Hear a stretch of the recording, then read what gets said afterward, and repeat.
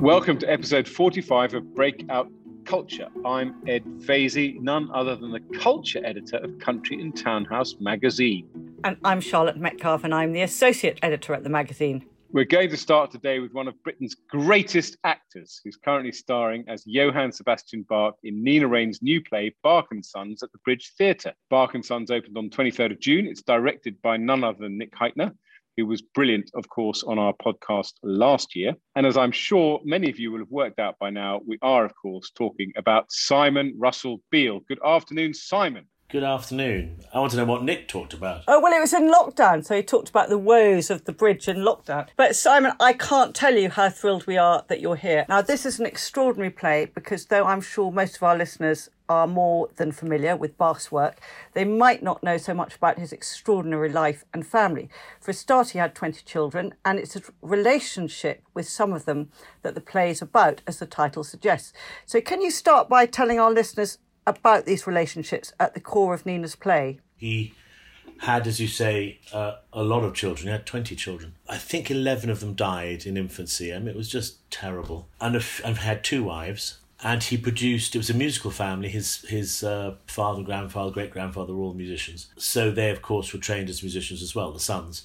And three of them achieved some sort of profile. And it's about two of those, C.P.E. Bach, or who we call Carl, and Wilhelm Friedman Bach, who we call Wilhelm in the play. And C.P. was the great star, I think, of the generation after Bach in Prussia and Hamburg. And Wilhelm was less successful. So basically it's about what it must be like to grow up as the son of a genius, I suppose, and the pressure that puts on both of them. And one of them succeeds, as it were, in inverted commas, it succeeds, and the other one doesn't. But Bach was fabulously rude, wasn't he? So this is a play, it was where a lot of the play's humour comes from, was this tension. I have to say, I didn't know any of this, by the way. Charlotte writes the script. I didn't know he had 20 children. But there's this tension between his profanity, his love of sex and irascibility, and as well as his deep religious faith in church music. And of course, for the layman, big echoes of the great play Amadeus as well. I mean, to be fair to him, he loves sex, but actually with only with his two wives. I know that sounds a bit nitpicking, but he wasn't. I don't think. Fun enough, one of his sons calls him a shagger in the play, and I think he obviously liked sex. He liked drinking beer. We know that because of his second marriage, he ordered an enormous amount of beer. We have the bills for that. And as you say, he was famously irascible, although my sympathy goes out to him. I can't think he ever heard a really good performance of any of his work. That's what I guess. Because he was dealing with pretty, not ropey is the wrong word, but choirs that have been sort of, cobbled together. And his stuff, as you probably know, is incredibly difficult to sing. So his irascibility, I think, is forgivable because he probably was just so frustrated and of course endlessly dealing with his salary and negotiating his salary with the council and the church and the prince or whatever, which all those musicians had to do at the time. So it must have been a pretty fraught existence, I would think. So I forgive him for his irascibility. He seemed to, I think he loved his children. I think that's evident in the play. I heard you being interviewed on Front Row, and I hadn't realised that music was such a huge part of your own life. Because I heard you saying you sang every day as a choir boy between 7 and 21, and actually went to Guildhall to study as a singer. So I'm just really interested in that and wonder, just as a quick sort of detour, what happened to make you turn to acting rather than pursue an entirely musical career? Well, the simplest answer is that I wasn't very good as a singer. But I think there was something more going on. I was a chorister at St Paul's. I had that amazing musical training that those very top flight cathedrals give young singers, so that amazing education. And then I went to university as a choral scholar, so I had to sing every day in chapel. So it's absolutely part of my life, and then part of the musical life of the university. And then like a lot of my friends, including, I was at university with some what are now great singers, Chris Purvis, Simon Keenlyside, Mark Padmore, who of course is one of the great Bach evangelists of our time. So that was my world, and I sort of, I think it was probably laziness. I thought, I'll go and I'll train as a singer. But something else is happening at the same time, which is my great English teacher at school and the degree I was reading, which was English, meant that my interest in Shakespeare was getting bigger and bigger and bigger. And I think probably that in the end sort of tipped the balance. So tell us about the meeting with Frederick the Great. Well, this is where the idea of the play started. I read a book and I told Nick about this story. And the story is that Bach, in his later years, sort of respected but regarded as very old-fashioned, sitting in Leipzig. His son, Karl, CPE, is head of music or harpsichordist, chief harpsichordist at Frederick's court. And Frederick says, I'd love to meet your father. So Bach, older Bach, goes up there. And Frederick is a great, keen amateur musician, amateur composer. As you know, a Francophile, elegant, tasteful, a sort of supporter of the new style that was coming through, which led to Haydn and Mozart. That's the lighter style, called the Galant style. And he also a great collector of forte pianos. So there he was in his court, and Bach arrived, and he said, look, there are all these forte pianos, this new instrument that can play soft and loud, and I'd like you to play them. And he said, I'm going to go do a test. I'm going to give you a subject, and you're to construct a fugue out of it off the top of your head, improvise a fugue in 3 parts. That's 3 separate independent lines. Bach went, okay, yeah, and he could do it because he's a genius. And then Frederick said, I want you to do 6 lines. And Bach said, I can't do it. And he went home, Bach, and a few weeks later sent Frederick a huge packet of music, all based on the theme, including a 6-part fugue, but using various different styles and various different sort of musical puzzles, which I believe Frederick never opened. But it was a sort of test that Bach failed. It was an impossible test, and I think it was Arnold Schoenberg, who was one of the great 20th century composers, of course, who was the first person to say, who composed this theme? I suspect his son composed this theme. And he was there for this test. And why did he compose such a difficult theme? Was it to show off his father's skills, or was it in a way to humiliate his father? So that story was where the whole basis of the play started, I think, and the whole basis of father-son rivalry started. The other quick thing to say about Frederick, and Ed, you know this better than I do, but his father was an absolute brute, and famously hated Frederick for being effeminate, curling his hair, being Frenchified. And Frederick had a great friend called Hans, who could have been his lover. And his father took Hans, arrested him, and executed him beheaded him in front of Frederick. No. Yeah. Oh my God. Absolutely awful. And also, I read, ordered that his headless body, should be left untouched for 24 hours, not covered or not taken away, so that Frederick, from his room, had to see it. So that makes Bach and Karl's relationship look quite gentle.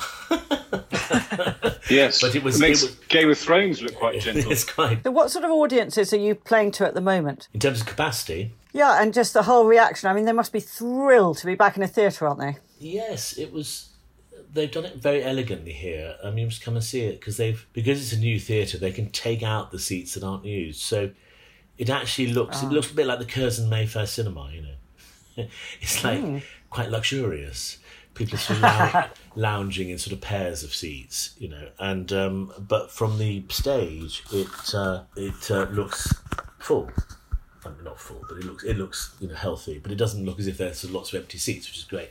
So psychologically for us, that's marvellous. And yeah, I think, oh God, I think people are just dying for this. So it's there's that sense of just being back. Oh, well, what a great place to end. I mean, huge good luck with it, and I can't wait to come and see it. Yes, we're going to be there. Well, let me know. We have met once, haven't we, Ed? I think once outside Sadler's Wells. We did. We met with you and Nick. Yeah, gosh, well remembered. And I referenced a reference to you in Nick's autobiography, and Nick practically fell over. Why? He couldn't believe, because he couldn't believe I'd actually read his autobiography. Terrific. Thank you for remembering meeting me. What a great note to end on. Thank you very much. We're very excited that the 5th Folkestone Triennial is back in July. So quick maths means it's 15 years old, I think. With the plot, an extraordinarily ambitious lineup that will spread all over the town, include 20 outdoor newly commissioned artworks by artists including Gilbert and George, who managed to blag their way onto our podcast, Richard Deacon, Rana Begum, Atakwami, and Pilar Quinteros. Some of these will remain as permanent exhibitions, and it's all part of Folkestone's mission to make the town a better place in which to live, work, and play, and to visit. Here to tell us more about what we can see between July and September is curator Lewis Biggs. Good morning, Lewis. Good morning, Ed. Great to be on your podcast. Thank you. Well, good morning, Lewis. And what a lovely thing to be looking forward to in July. We're definitely going to be coming. And I've read that you've said COVID, climate change, and all the traumatic human rights abuses that have been going on around the world over the last year have had a real impact on how you've curated this. And also the fact that we've all been in lockdown has changed how we view and what we want from our surroundings. So can you start by telling us what you really want people to take away from this massive exhibition? Well, I want people to have a wonderful time in Folkestone, of course. That's the main thing. But of course, I want the exhibition also to be thought-provoking. And the thoughts that I want it to provoke are about how the extent to which we all live in stories, the degree to which we all live in our heads. And to some extent, we're imprisoned in our heads. And the COVID pandemic has exaggerated that. Because we've also been imprisoned in our homes. But actually, there's always been a real world out there, which perhaps in the end matters more than the stories in our heads. So we get things done by having stories in our heads, and that's our identity, and that's the stories are everything. But actually, there's a problem when the stories get out of sync with reality, and that's the problem of climate change. Is that the stories we told ourselves that humanity can do anything have rather forgotten the reality that the planet is being desecrated by what we do by virtue of the power of our stories. I want people to see Folkestone for what it is, as well as see it for the stories that people tell about it. So I've got some great stories embedded in the exhibition, which people are going to really struggle to see because stories and reality are not in sync very often. Just for the punter who's going to come and see the wonderful triennial, it's not a lot of people know this, but actually Folkestone's less than an hour away from London if you get the fast train from St Pancras. But once you get there on your speedy train, there's a lot to take in the triennial. Can you do it as a day trip, or would you recommend spending longer? I know you get a lovely guide when you arrive, so you're taken around and by yourself, as it were, and the stories are revealed. Yes, we've arranged this triennial, this exhibition this year in 3 separate walks. So the idea is that you take one walk of an hour and a half and then stop for a coffee or a break or whatever, and then take 3 walks through the day. But of course, we already have 76 artworks, contemporary artworks around Folkestone, embedded in the urban fabric. And so, if you want to see all of the fantastic artworks resulting from previous triennials, you would probably have to spend 2 or 3 days. But it's a fantastic day out just to see this year's triennial exhibition. Now, this whole drive towards making Folkestone an artistic hub has already had a massively positive impact on the whole town. The old scenic harbour has become a creative quarter, populated by artists, 90 buildings restored, over 500 jobs created. Now, this is all music to our ears on this podcast, because it's proof that supporting the arts really does enhance life on every level. So when you started out on all this, did you foresee that this whole push towards creativity would have such a positive outcome, or has it gone beyond what you hoped? The wonderful thing about Folkestone is that it is innately, it's got an amazing site geographically. So you can't go far. Even in its most miserable phase, I suspect that it was still a good place to live in some sense. Because the geography is so good, the cliffs and the sea and the river, and it's a short walk to the Kent area of outstanding natural beauty along the North Downs. So all of these things have, regardless of the economic situation in Folkestone, have made it a great place to live. So starting with that advantage, every advance there can be in terms of the economic situation is an investment triply worth doing. I should say we should give a quick shout out to Roger De Haan and explain who he is, because he was the owner of Saga. In fact, he's now again the owner of Saga, but he sold it. He and his brother sold it and made a tidy sum. But the great thing about Roger was he's put an enormous amount of investment into Folkestone and Ramsgate, and he's turned Folkestone around, and he deliberately set out to make it a kind of creative town. It's got fabulous restaurants. It's got an artist quarter. It's got studios for artists, which they can rent at reasonable rates. I mean, the reason I love it so much, and the reason I wanted obviously to highlight the Triennial on the podcast, is that I think you've talked about creative placemaking. It is a wonderful example of how culture can act as an amazing catalyst for urban renewal, if I can use that terribly sort of slightly bureaucratic term. And now you see it with Margate as well. All these towns on the south coast are really, to a certain extent, enjoying a renaissance. We sometimes think that what Sir Roger has done is, as it were, unusual or new, and in the context of what's going on in the last couple of decades, it is just extremely unusual. But in the 19th century, it was normal for people who made a lot of money to put that money back into their own community. So there's a fantastic tradition there, which has unfortunately withered because so many people take their money and put it in offshore securities. Yes, I think that's a good point. I mean, obviously you go to towns like Manchester and Newcastle and you see what the 19th century merchants did for their environment. And of course, a lot of those museums rely on collections that were built up and given to cities and towns in the 19th century. But it is, I would strongly recommend anyone listening to this podcast to find a day in the next, between July and September, and nip down to Folkestone. You're in for an absolute treat, not just obviously with the Triennial itself, but also just walking around the town and enjoying its now many facilities. Can you tell us a bit about the exhibits and which ones, if any, are going to stay forever? Well, I can't tell you which one's going to stay forever. I hope very much that some of them will. For instance, there is some artworks which would be a real shame if they didn't stay. Like Assemble, the Turner Prize winning group Assemble are working with local skaters here in order to make skatable sculptures. So these are. A bit dangerous for the traffic.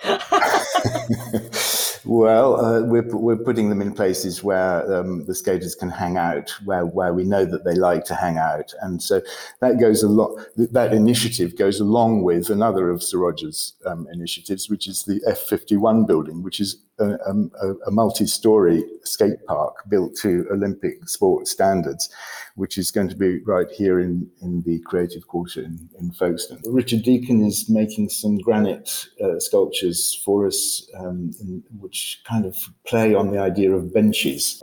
Folkestone is absolutely full of benches because people love to sit and look at the sea or sit on the leas and watch people go by.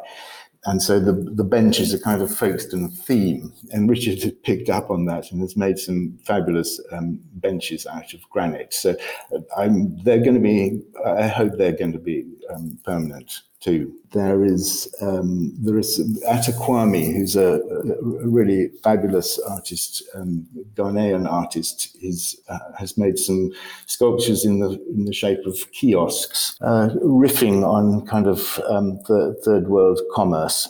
And we are placing those very near the civic centre in Folkestone to get people to think about circulation of goods and exchange of goods. And they are just beautiful, very colourful sculptures. I hope very much we can hang on to those after the exhibition. What about Gilbert and George? I'm really proud to be working with them in Folkestone because with outdoor artworks, because it's not something which they've done very much in this country. They did one huge outdoor artwork for the High Line in New York, but their work belongs in real life better. I mean, it's a shame that we always see it in galleries in a sense, because it really does. It comes from real life and it belongs in real life, and I think that it will look absolutely fantastic dotted around Folkestone. We have a minibus by the artist Mike Stubbs, which is called Climate Emergency Services, which is going to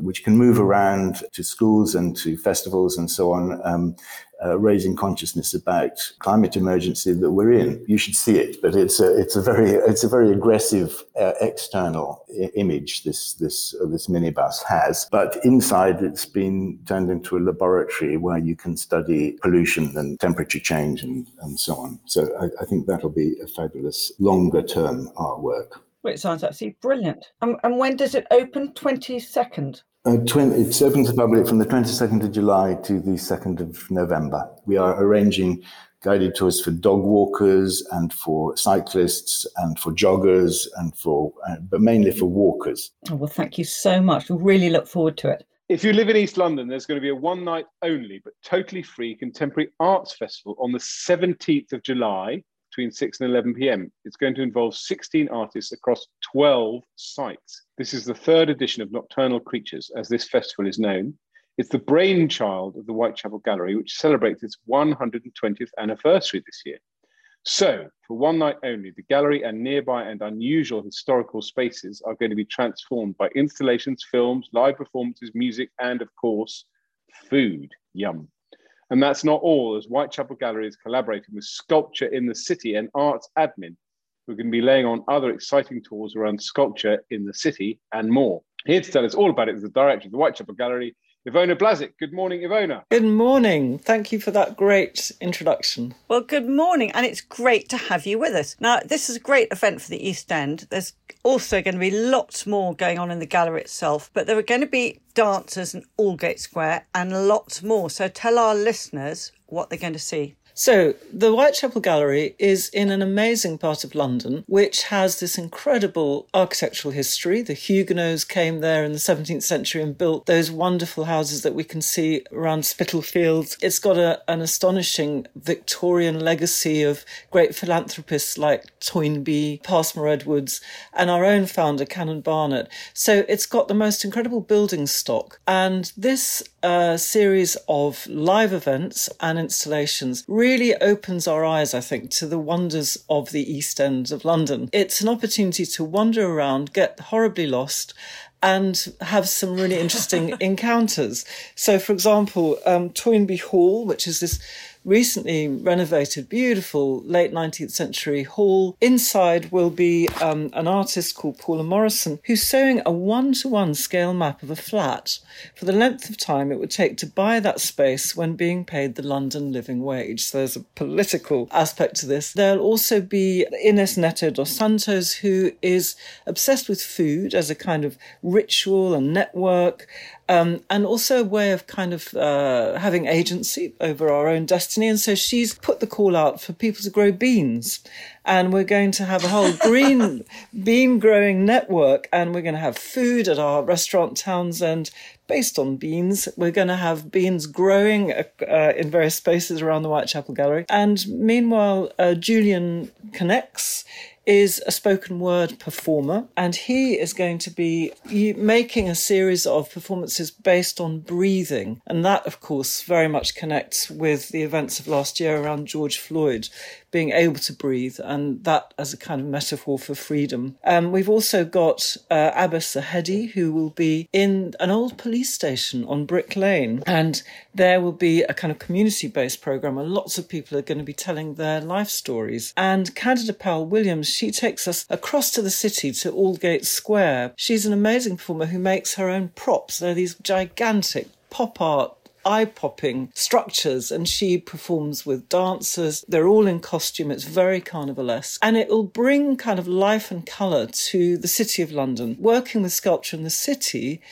we've placed 19 sculptures around the City of London. So that really takes you into the concrete jungle. These amazing glass and steel buildings, the Gherkin, some of the highest buildings in the UK. But at their bases, you'll be able to find the most beautiful works. Some of them are about poetry, about sound. Many of them are really, really colourful. And part of the delicious aspect of the whole thing is, of course, getting lost and finding yourself exploring completely unknown territory. Sounds absolutely brilliant, but let's just also focus on the Whitechapel Gallery itself. Tell us a bit about its history. It's 120 years as a gallery, and I don't think it started life as a gallery.